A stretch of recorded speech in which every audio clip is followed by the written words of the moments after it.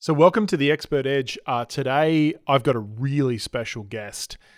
He is a guy who I have been going to and looking to in terms of advisory direction for building wealth in our life for a number of years now. And his name's Mel Abraham. And this is the thing, is that there are some people, I think, in this expert industry who are very much focused on income generation. And that's great. I think income is a core part of running a business. Obviously, if you don't have income, then you don't really have a business, right? So it's obviously a core part of the business. However, I haven't found anyone who I really trust in building wealth creation beyond making income. Now, Mel is the guy that I go to for that specific area. And so today's conversation is actually a really important one because I think that it's a great thing to make money in your business because that's what actually makes it a business. But if you don't know how to use the money correctly, properly, and effectively, then you're going to actually end up with nothing left. Most people go through their whole life and they might run a business, but don't actually build the habits, the philosophy, and the strategies to build true wealth and assets and peace of mind financially. And that is why this conversation today is so important. Now, I have been, and Mel kind of talks about it, I've been on Mel's back for a number of years to build a program around his learnings that have just come from his entire life. Like he is the Swiss Army knife of anything building wealth and building legacy in your life. And so you are about to hear a true master when it comes to building a life worth living and building a legacy with integrity and building true wealth. And what I love about Mel as well is like he lives a great lifestyle. He's a couple of miles down the road from me. He's in Laguna Beach. He lives right on the beach. He has a great, amazing lifestyle. His beautiful wife Stephanie. He's just about to become a grandfather. You know, he's built this life, but he's also in this stage of real contribution on just a whole nother level. And you'll feel that in the podcast today. And so, guys, buckle up because this podcast, my hope for it is to truly change your life and to make a true impact on it. And if you find it valuable, once again, please make sure you subscribe, leave a review, let us know what was most helpful from Mel's session today because I think it's going to really shift the way you think about building your life and building wealth and assets in your business beyond just making income. And so without any further ado, let's get into it. A conversation about wealth creation with Mel Abraham. You are listening to the Expert Edge podcast. This is the place where experts come to command the stage, position themselves as authorities, and scale their business up. Get ready to access your next level of potential with your host, Colin Boyd.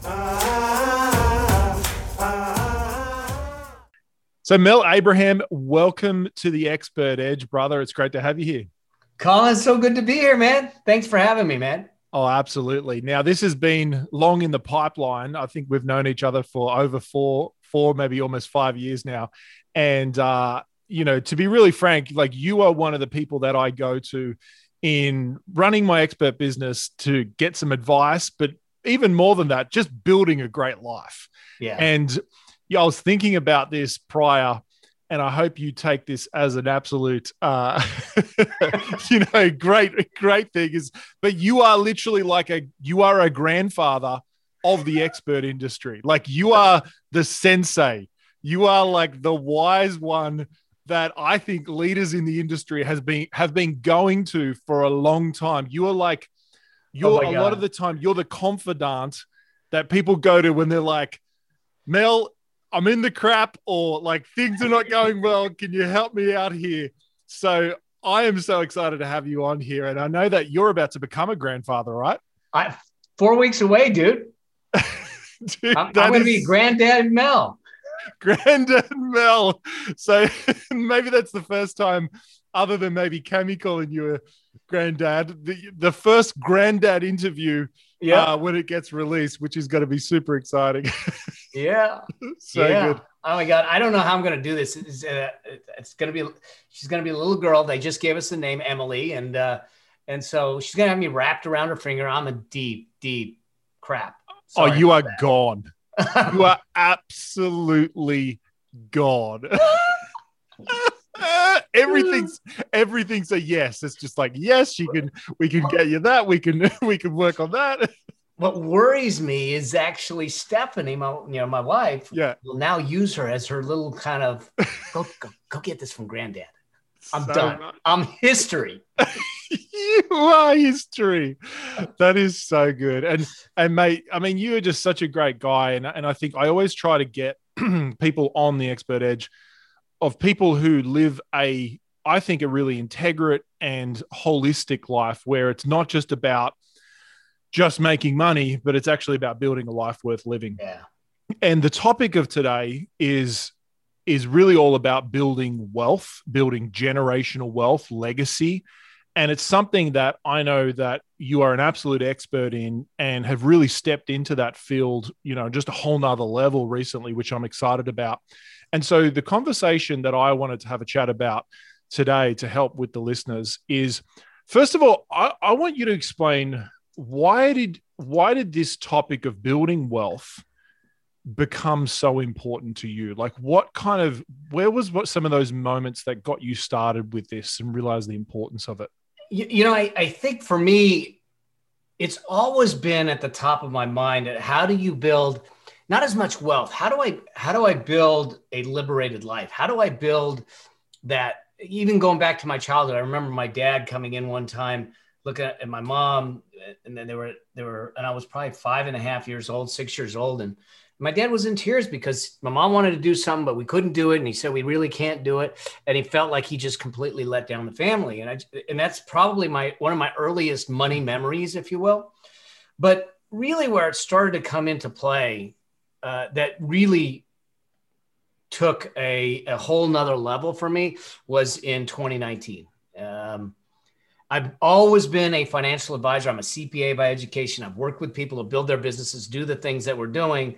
And, but I took it for granted. I mean, I think we all take it for granted that I was on this financial journey of 30 plus years. And then in June of 2019, they came to me and I heard 3 words I never expected to hear, which is you have cancer. I mean, they found a 5-centimeter tumor in my bladder that when they ultimately went in, it turned out to be 7.5 centimeters. And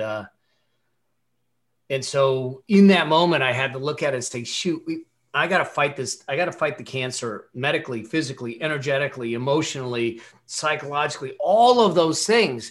But what I didn't have to fight was I didn't have to fight the cancer financially. I realized that I didn't have that added stress, and I had the luxury and privilege, if you will, to allow me to say, let me step away from my business because of the way I ran my business, and let me focus on my healing without sacrificing my life. I wasn't draining savings. I wasn't selling things. Heck, if I didn't sell my wife's shoes, I mean, that would have been worse than the cancer.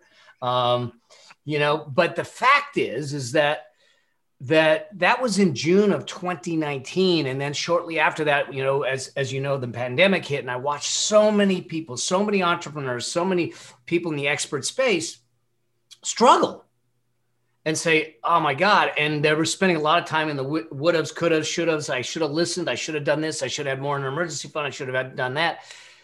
And that's when I realized that what I was doing with my one-on-one clients is a more important conversation to have. And it's kind of what brought my whole life full circle and said, this is what I've been called to do. This is what I'm meant to do, is to help entrepreneurs, to help experts understand the money side of their world. Because one of my core beliefs is that financial independence is a birthright. We got to know how to claim it.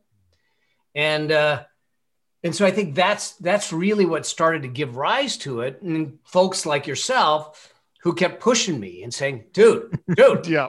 why are you not teaching this? Why are you, I mean, we have conversations, but it's one-on-one. But he says, the broader market. And I think that we have a financial pain in society that can be easily solved. It's a simple thing to solve. It may not be easy in the sense that there's work involved, but there's a simple solution.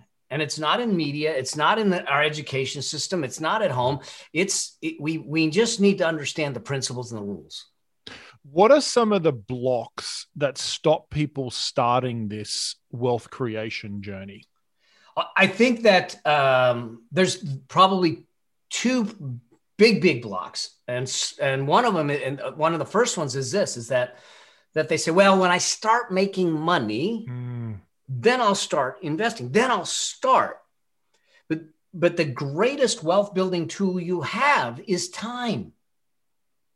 And we think, and this is one of the things that when people say, well, saving for retirement, I said, stop calling it retirement, because retirement's easy to put off.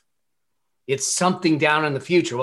Well, with me 2 months away from my 60th birthday, future comes really quickly. When's your 60th? September 2nd. Oh, because I'm turning 40 on July 10. So, dude, we've got two big birthdays. Damn, we got the round numbers coming up. That's so good. So good. But yeah, so it's not retirement, which is too far away, is the first one. So, and the realization is that the sooner you start your investing, the sooner you start your building what I call your money machine, okay? Because you're helping them build their business machine. Now we need to help them build a money machine. The sooner we get that money machine started, even if it's $10 a week, I don't care what it is. The sooner we get it started, the sooner time works on your side. $50 a week, $200 a month over 30 years turns into $350,000 a year. If we do it right. So that's probably one of the first things, is that we put it off. Yes. We put it off. And I'm guilty of that with even building our business. So I will get to the second one in a second. Yeah. But I know for me, like I even know, because when we were in Australia, we'd built our business up and we were doing well and we started investing and so forth. And then we moved to the US and we're kind of in like firefighting mode of like, holy moly, we have to start our business entirely again. And then, but I still found myself going like, oh no, when we hit this amount, then we'll start investing. And I think that what happened in me was when I came to you initially to need help with this, I just realized I just have to start. Like, it doesn't matter what level we're at. I'm just like, because it's more a habit and a philosophy than even an income level. You hit the nail on the head. People will come to me and say, I've got a money problem. And what they have is not a money problem. They have a money symptom. The symptom is the money issue. They have a behavior problem. They have a habit problem. Where we are, and this may be hard for some people to accept, but where you are financially today is based upon the decisions and choices you made in the past. Where you will be tomorrow is based on the decisions and choices we make today. And I'm not exempt. I made some bad decisions. I wiped out 1/3 of my net worth in a Ponzi scheme because I made some stupid decisions. But if I let those decisions control everything, then my future wouldn't be where it is today. And so when we understand that it's more of a behavior problem, then we can start to do the behaviors differently, which will create something different. That's why putting $10 away doesn't sound like a lot, but it's exercising the behavioral muscle to get used to it. And just like you said, you sent me that text saying, I love this investing lifestyle. All of a sudden, that muscle that you're exercising, it's easier. And you go, $10 this week, 20 next week, and we keep on going and growing. And I've found that since we've started reinvesting again, which we just started at the start of the year, and we've already been able to build a significant cash deposit, which has been cool, is that it just, once you see it start growing, it makes you really excited. Like, I know for me, every month I'm going, how much more can I invest so that I can continue to grow this? And it actually creates peace. Like we talk about this idea of like, having, just find peace within yourself. And that is true. You have to find peace within yourself. But I'll tell you what, there is something about having a solid amount of cash in the bank that gives you some financial peace. It's so true. This is why I say term retirement is peace of mind, because I actually think that's what we're looking for. Because peace of mind is something we want today. Retirement is something we can put off till tomorrow. So right now it's peace of mind. Yeah. Yeah. And that's what retirement is. That's so true. So what's the second block? So the first block is, it's like, would you say I'm not earning enough money? Or that I'll do it later. Oh, yeah. I'll wait till I'm making more money. This and then they put it off. Okay. Yes. The second block. I think there's a second and a half block, but I'm sure there is. I'm sure there's a few more. The second block is that I'm not good at it. Okay. So investing's complicated. Building wealth is complicated. But the fact of the matter is that wealth building is a skill set. That's a learnable skill set. We're just not taught it. See, too often our wealth building, our financial smarts are caught and not taught. In other words, that we get them from observation of the people around us, our parents, our friends, the shows that we watch, and those belief systems, those things come in, but we never use our critical thinking to understand it and say, does this really make sense? And so we think it's complicated because the financial services industry, quite frankly, benefits from us thinking it's complicated because we become dependent on them. But the fact of the matter is it doesn't have to be complicated, and anyone can learn it. Anyone can learn it. And so I think that it's a matter of us getting involved with it at a level where we're willing to be what I say. I want you to be curious about your cash flow. I want you to be curious about your wealth. I want you to learn. I don't expect anyone to be a analytical data wonk like me type of thing. I mean, I was raised in it because of my CPA side. I wasn't raised in it by my family because my dad wasn't good with investing and all that, but I learned it. And so I think it's that I'm not a numbers person or it's complicated. We need to dispel that because it's actually simple when you understand the principles and you use those principles on a regular basis. So can you share some principles about how people should start to think about investing? Yeah. So I think the first principle really is to understand that your actual income doesn't matter. Because a lot of people say, I need to make a lot of money to have a lot of money. There's a book out by Chris Hogan called Everyday Millionaire. They did a survey and an interview of 10,000 millionaires. 10,000 is the biggest millionaire study out there. And what the majority of those millionaires were wage earners. They weren't even entrepreneurs. So they were teachers, they were accountants, they were wage earners that were making, between 60 and 150 or 200,000 a year. So they're not like, they didn't sell a company for millions. In other words, and the point around that is that what we tend to believe is that the income is the driver of my wealth. But let's look at different people. Let's look at Nicolas Cage, Michael Tyson, Francis Ford Coppola, Michael Jackson. All these people made hundreds and hundreds of millions of dollars, and they all went broke. Some are still broke. Some are not alive, but some of them are still broke. Yeah.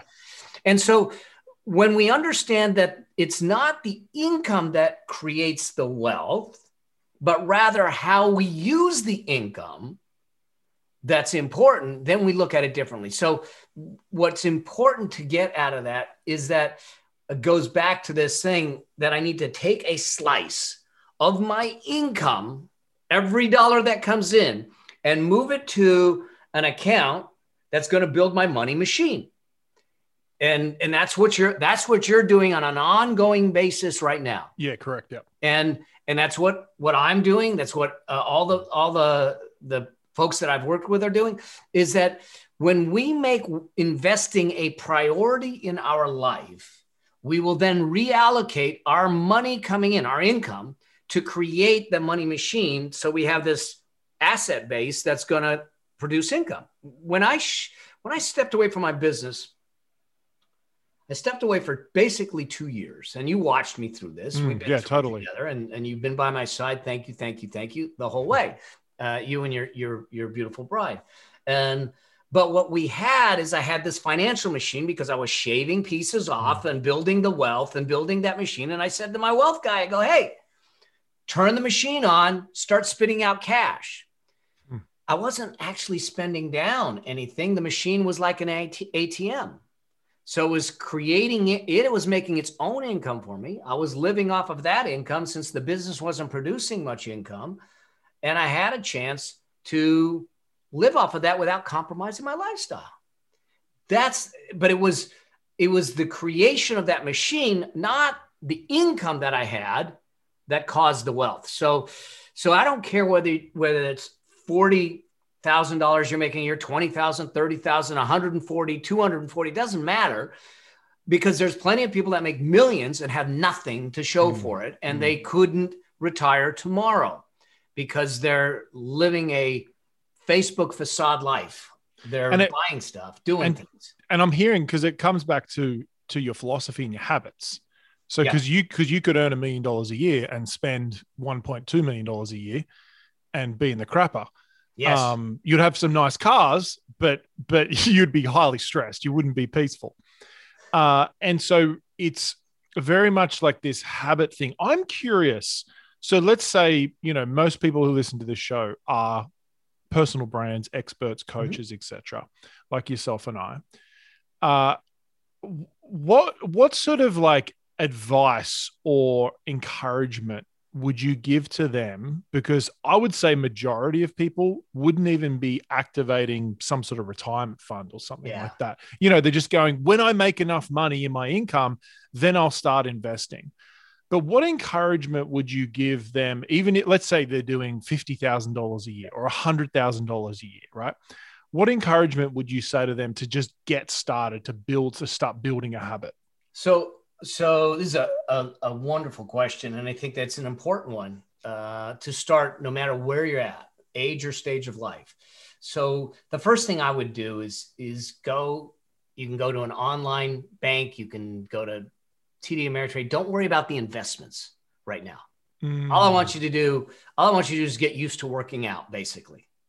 So like a high interest online bank cash account. So I was going to say, go to a high yield cash account. Now, high yield is it's more than what your savings account is, but it's not like that's not going to make you rich. It's still not above inflation. No. It's pretty much like just below inflation. It's an accumulation account. Yes. And what it'll get you used to, trust me, when you look at this and you say, okay, let's assume you're making $50,000 a year. That's roughly $4,000 a month. If we shaved $100 a month or $200 a month, you actually, maybe the first month you'll feel it, but the second month you probably won't. And so it becomes really important for you to start developing that habit, because all of a sudden, out of sight, out of mind. Now, so you get the high yield cash account and you set up an automatic electronic transfer. So every month, that $50, that $100, that $200 automatically transfers to that account, sight unseen. See, the mistake that a lot of people make with investing is there's too much friction between them and the investment. The reason that it's not really the reason, but it's the sub reason that they created these things called credit cards is to remove the friction out of your buying decision. Think about it. If I told you for a week that you had to pay for everything in cash, you had to count out the greenbacks, okay? And you get there and you go to buy and you start to see that stack of cash you have going down, you start to really question, do I really need it? Do I really want this? But using a credit card, and in fact, now you can just tap and go, they remove that friction. So the critical evaluation of our buying decisions goes away. Well, we want to do that for our investing. I want to put as much friction in my buying decision as possible. And I want to take as little friction. I want to get as much friction out of my investing decision as possible. So we make it absolutely automatic and you never think about it. And $100, $200 a month when you start, it's going away. And literally in 4 or 5 months, you go, I didn't even feel that. I didn't realize that. Okay. It's so true. You acclimatize it to it because you acclimatize to what you're spending and then you acclimatize to what you're saving as well. Exactly. And because based on your advice, when we saw you initially, and that was the first thing I did, like straight away, set that up within like a week, had it going, automated, all that sort of stuff. And then what I love about like your advice around this is as well, like you don't see it. So it's not like something that you're looking at every day. It's in a different bank. So you're not actually physically looking, going, I've got this amount of cash. I know for me, I forget. I literally forget that I've got another account sitting there and I'm going, okay, I'm running my business off this cash account, but really like I've got other cash sitting in a different account, but I just forget that I have it there. So I run it off the current lower amount. And it actually makes me run my business more efficiently, to be honest. It absolutely does. Stephanie, she loves to bake. She's learned to bake all the stuff without grains, without dairy, without sugar, And so she went and got this like container, this glass like display, like would be in a bakery with these, it's like she's cooked these cookies and these cakes and she puts it in the container. It's sitting up on the counter in the kitchen. Every freaking time I go by the damn thing, there's this like pull to just grab a cookie. And like, before you know, at the end of the day, you ate 12 cookies. And it's the same thing with your money when it's sitting in the account, burning a hole in your pocket. And you just, well, the money's in the account. So you take it out of sight, out of mind. You never grab a cookie. It's so true. Oh, that's so funny. I heard a random statistic the other day that they did an analysis of, like investing accounts and so forth. And they said that the accounts that saw the greatest yield were either people who lost their password or died and forgot to close their account. Or their family didn't close. They were the people who had the greatest return. So they didn't touch it. All they did, it was just automated. They just let it roll. Password. They just let it roll, or they died. Isn't that just like fascinating? Yeah. So I'm curious about, because this is the thing, is running an expert business. I've been running mine for about 13 years now. And I think that it's very easy to get into that philosophy of going, I've just got to make more income. I've got to make more income. Now, obviously that is important. And there is definitely an income level. I've experienced it in our business where you kind of like, you do get more cushion as long as you're running your business well, right, and you run it, you're watching your expenses, you definitely get more cushion to be able to invest and to allocate more. Like, I totally get that. But there is still this pattern of like, you kind of forget about investing because you're so focused on where's the next lead coming from? Where's the next sale coming from? And it's quite addictive to kind of like, I know for me, I love making sales like every day or every other day. I'm like always focused on that. But I kind of didn't put my energy on that long-term thing. How do people make that shift in their mindset to go, okay, I'm building my business, but I also like, how do you personally get people hooked into their future more? I think part of it is really understanding, especially in this expert business, because it's even more important in this type of business. The challenge with this type of business, an expert business, is that you are a personal brand, and that we can become what I call a treadmill entrepreneur really rapidly. And the only way you believe that you can be more, have more, create more is to do more. So you run faster, you run harder, you run longer on the treadmill. And the problem with that is sooner or later, you hit burnout or breakdown. The other side of that is that now no one's going to want to hang out with me. I've had plenty of accidents in my time. I had a bike accident that took me out. But what I realized early on in my career as a CPA was that if I wasn't running on the treadmill, I wasn't making money.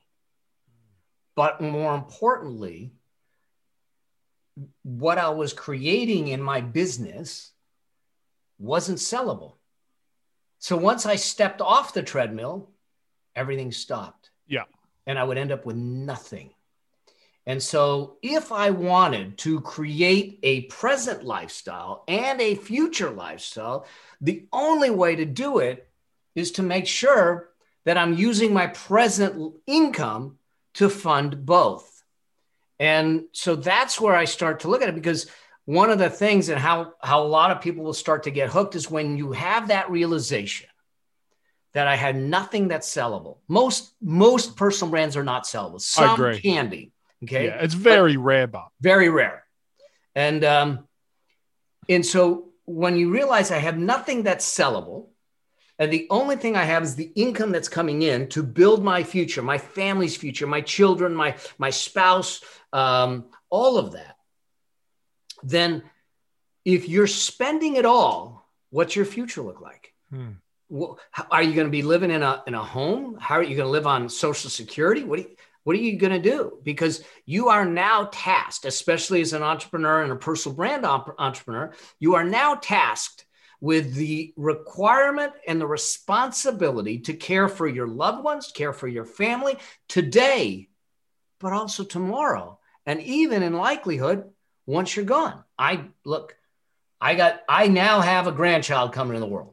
I got a whole nother generation of Abrahams. Some people will go, oh my gosh, the Abrahams are going to continue. So, but the other thing is to realize that there's another generation and at least another 80 years of Abrahams that I want to make sure is taken care of, either with knowledge, skills, and mindsets, or also the wealth or the money to be able to do something good with it.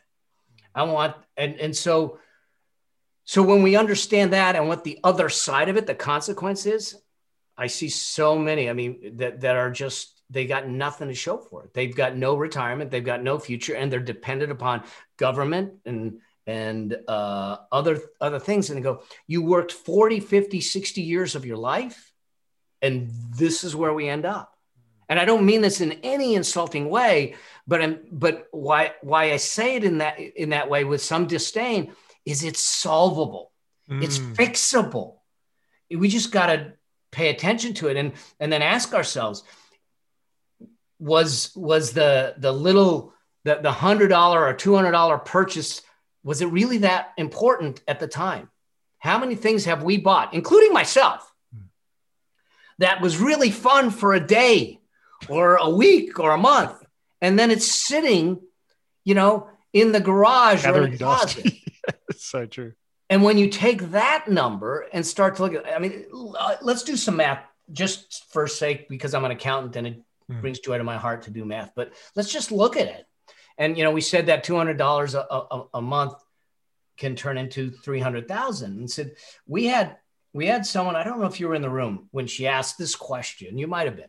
She asked this question. She says, I want to get a new office. And I said, great. And she goes, but I don't know if I should. And I said, how much does the office cost? She goes, $2,000 a month. So she's going to pay $24,000 a year for a new office. I said, great. I said, why do you want the new office? She goes, it's right over the beach and I can see the beach. I said, do you need a new office? And she says, no. I said, then why would you spend $2,000? She goes, I can afford it. I said, there's where the problem is. See, she saw that decision as a $2,000 a month decision. $2,000, I said, let's play the numbers. $2,000 a month, $24,000 a year. You have a 5-year lease on the deal. Let's call it $24,000 for 5 years. Rounded up is $100,000. Yeah. It's going to cost you $100,000 for you to have a view of the beach for 5 years. Now you might renew the lease and it might go another 5 years, but let's just do that. If we took that $2,000 a month and put it away and invested it it would turn into $1.2 million. I said, the problem is that you're looking at this as a $2,000 decision. In how long? How long typically? It would have been 25 years. 25 years. Yeah. So 25 years turns into $1.2 million. Yeah. So you look at the decision and say, when you start to look at it, it's the payment game. It's just like the lack of friction. It's why they did installment plans. It's why they did layaways, all of those things to remove friction. And you say, well, I can afford the $2,000. I said, the problem is I don't see it as a $2,000 decision. I see it as $1 million decision. And so when we look at it in that construct, you start to look at it differently. You can do the same thing with your cable bill.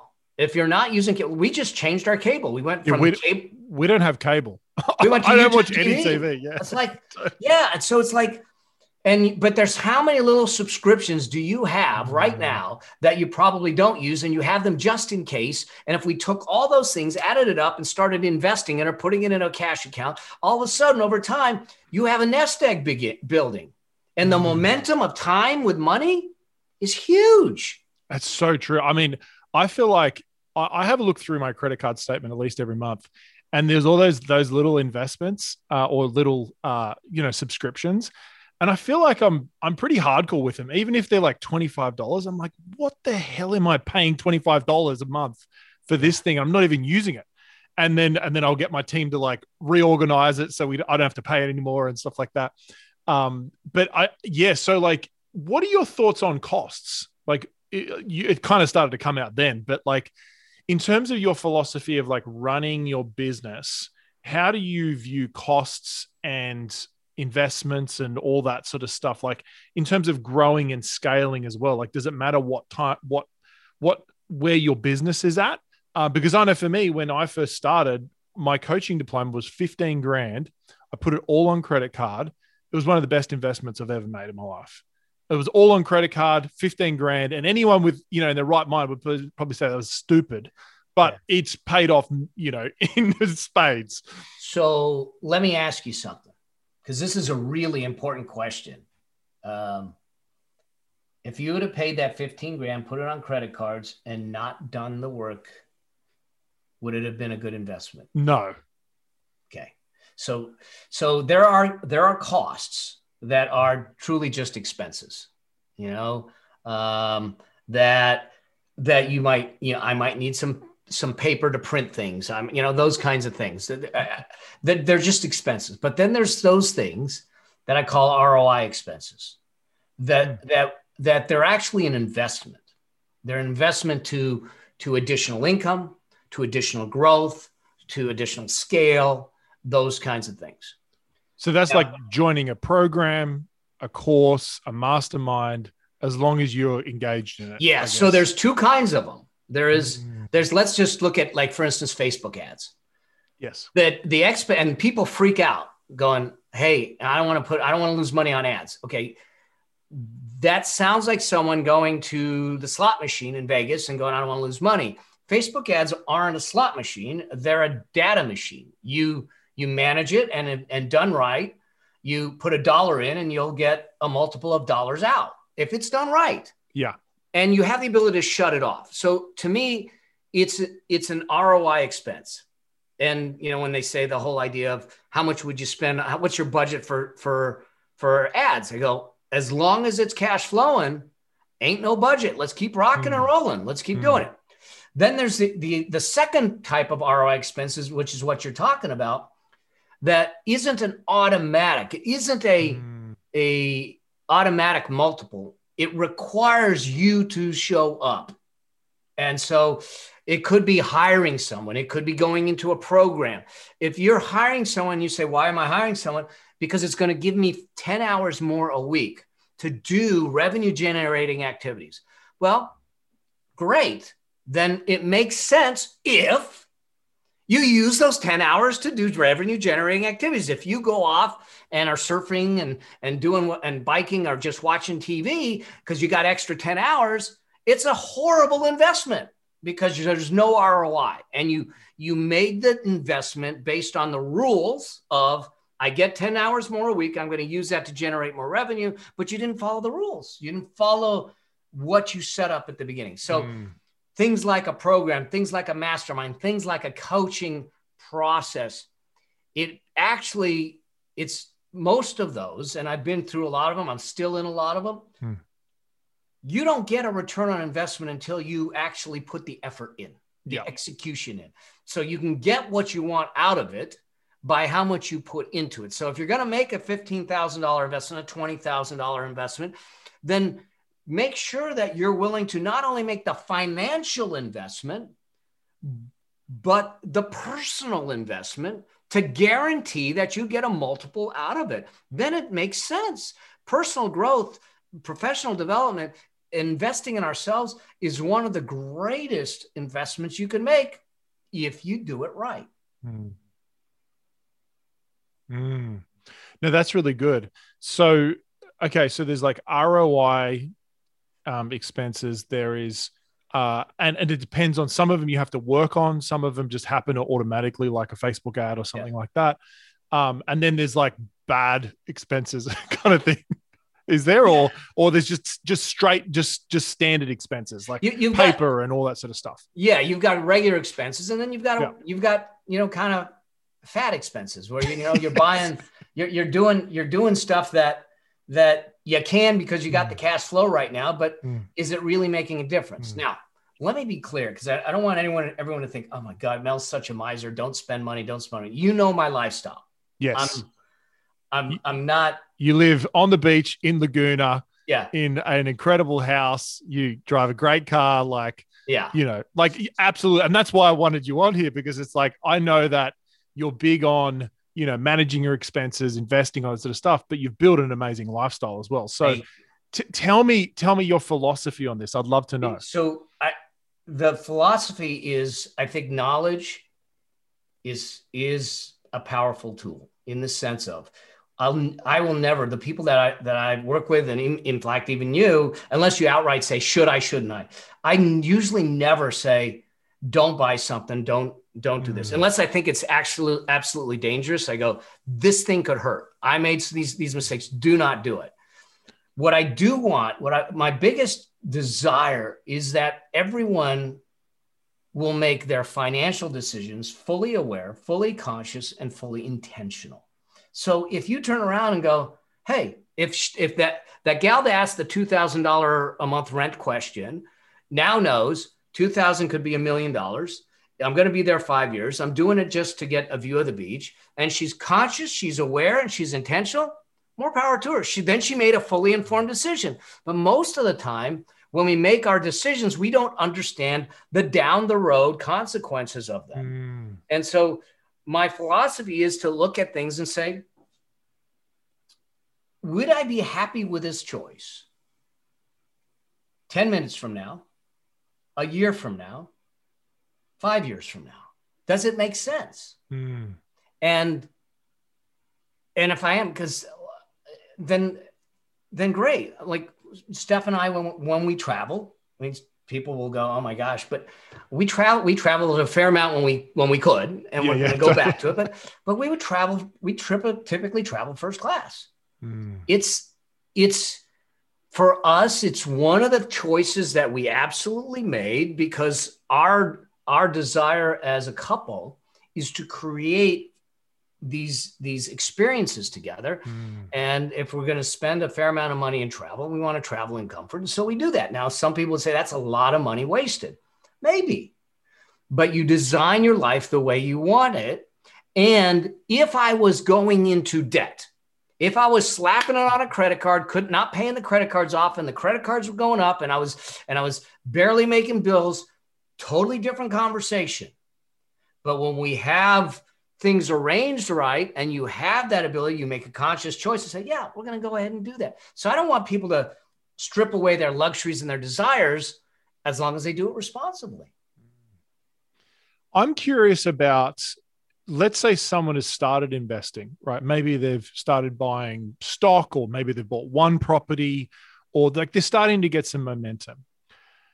What are you generally, are there, like, talk to us about the levels of growth in in affluence and in wealth? Like, how do you keep going up the scale to keep building assets and so forth?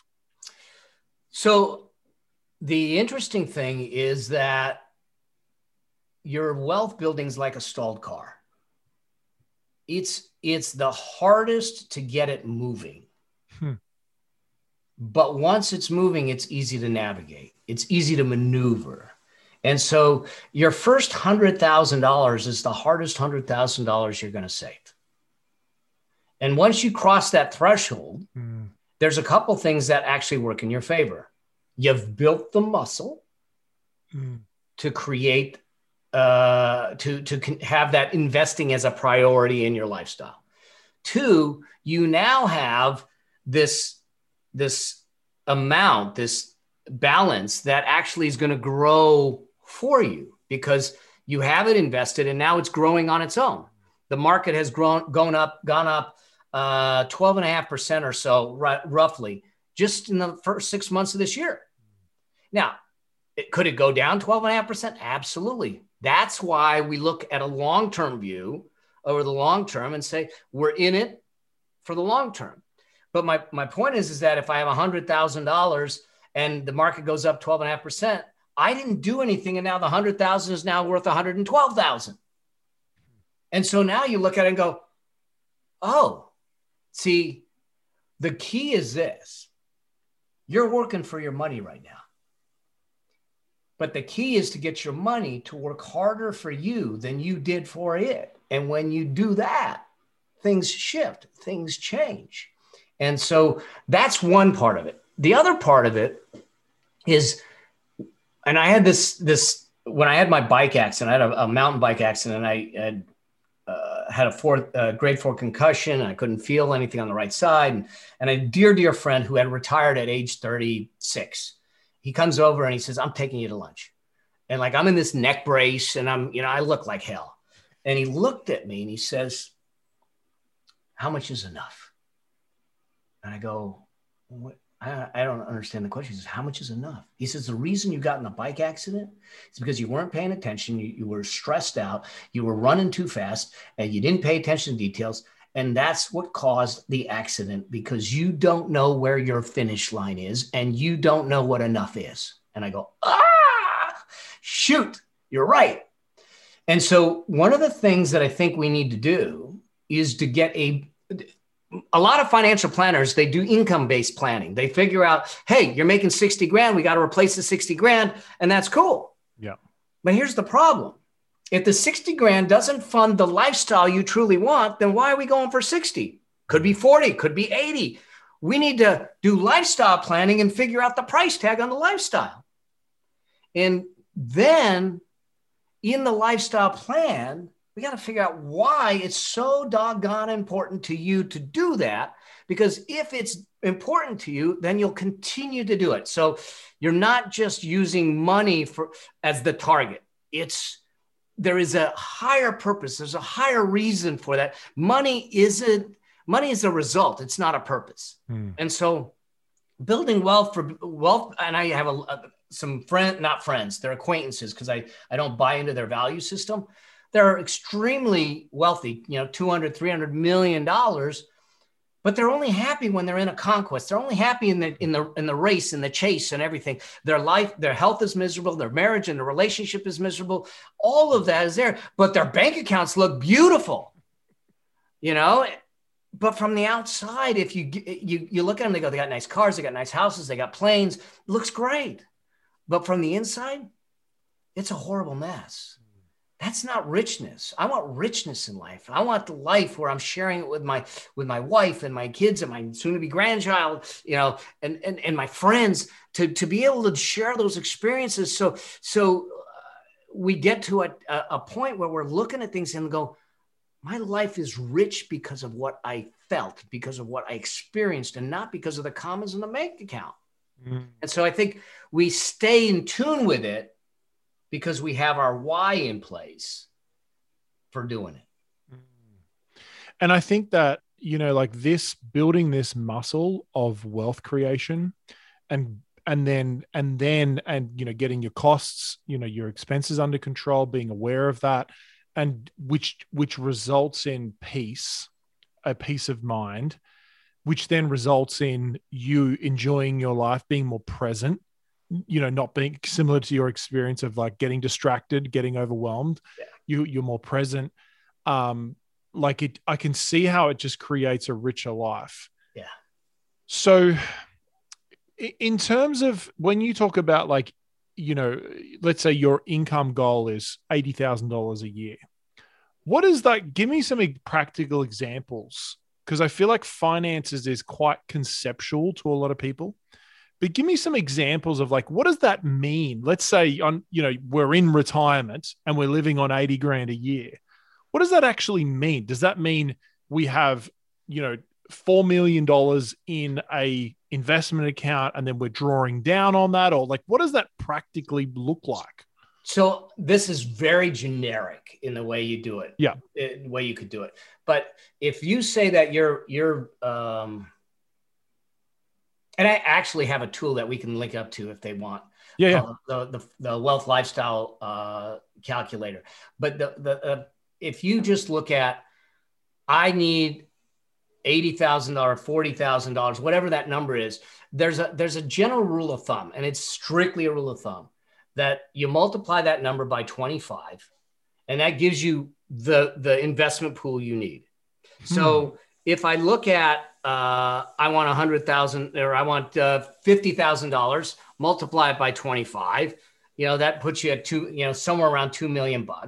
So I need a $2 million portfolio. And if I take 4% of that $2 million, actually it's going to be less than 2 million, because 4% of 2 million is going to be 80,000 a year. Now the 2 million stays there. You take 80,000 out, you live on the 80,000. That's your lifestyle. Taking but the 2 million is still there. Taking 4% out. Taking 4% out. Now I will do things at 5%. I'll do things at 6%. It just depends on the lifestyle and the kind of investments.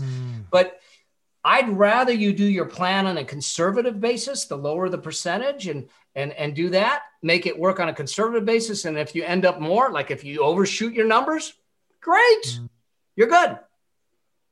That's cool. No, that's really great. That's what I was curious about. Cause I feel like I didn't get educated in this growing up, and it was such a conceptual idea. Yeah. So that's really helpful. I think for a lot of people, that'd be really helpful just to understand what that actually means. So that's really great. So I'm curious, because I know that, I'd been encouraging you for a little while about releasing a program about building affluence and building a life worth living, which really specifically is around wealth creation.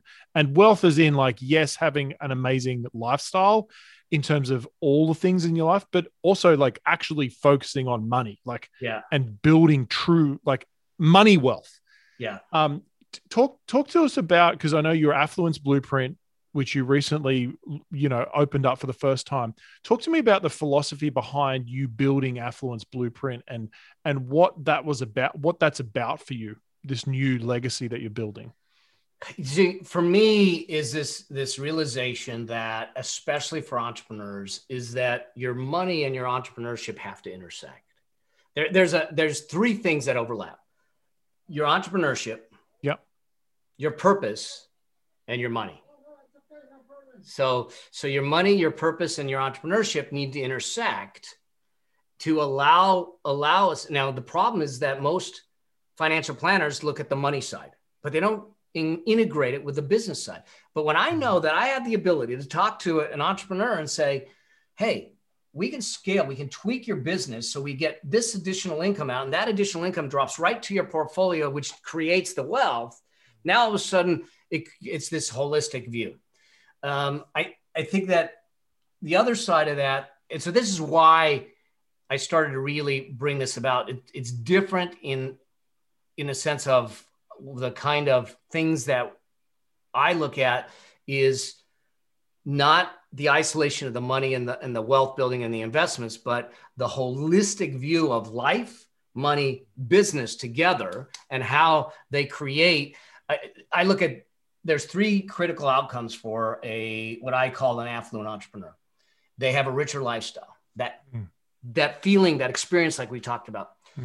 They have a deeper impact. And when we talk about deeper impact, the impact that we do when we are experts and put our knowledge out there is one thing, but there's two other impacts we don't talk about.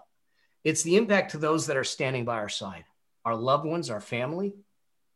And if we're intentional with that impact, that's one thing. But more importantly, to have all that impact in place, the deeper impact is the impact you have with the man or the woman in the mirror.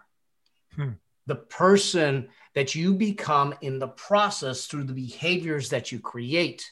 Because my ability to transfer the knowledge, the experience, the philosophy to my son, my son's 31 years old, his wife's just turned 28 years old. They're going to have their first child. Here they are at 31 and 28 with 3 homes and a multi-million-dollar net worth already.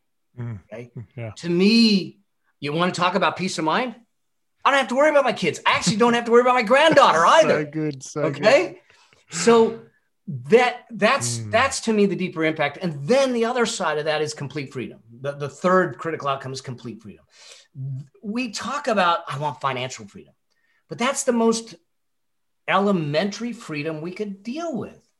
I think beyond the financial freedom, we actually want time freedom, which is much more valuable. Listen, I'm sure when Sarah went through it and you went through it, when I went through the cancer and I realized, oh my God, time actually is limited. That became the most valuable commodity to me. And so I want the freedom to decide who, what, where, how I'm going to spend my days, how I'm going to spend my hours, my minutes, and have the freedom to say no, say yes. And then the third freedom in there is mind freedom. To know that my mind is free. I'm doing the right thing for the right reasons, and I'm at peace. And I said, so that to me is the lifestyle of an affluent entrepreneur. And that's what I want to get at. And the whole purpose behind the Affluence Blueprint is to use the financial models and to simplify and get rid of all the complexity that seems to be out in the world and say, look, let's just do some math. It's easy math. I'll help you with it. And let's just get the muscles working, create the habits, and make it rock and roll. Yeah, I love that. And that's the reason why I came to you, initially. This was before you'd created the Affluence Blueprint. I was like, I know you've got the answers inside of your brain. And so I need to extract something out of that. And I love that you've actually put it in a easy to use process now in the Affluence Blueprint. So as we close out now, I'm curious, like if people want to, they hear this and they're like, I need to think like Mel. I'm running my expert business. I'm building leads. I'm building income, but I actually need to make this decision because that's what it is. It's you just have got to make a decision to go, I need to start investing and start really building, looking forward.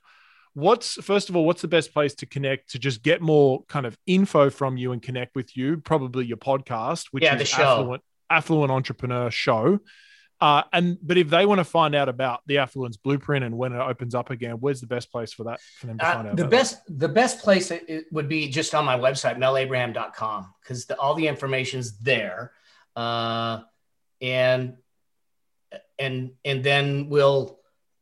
we can get you whatever information.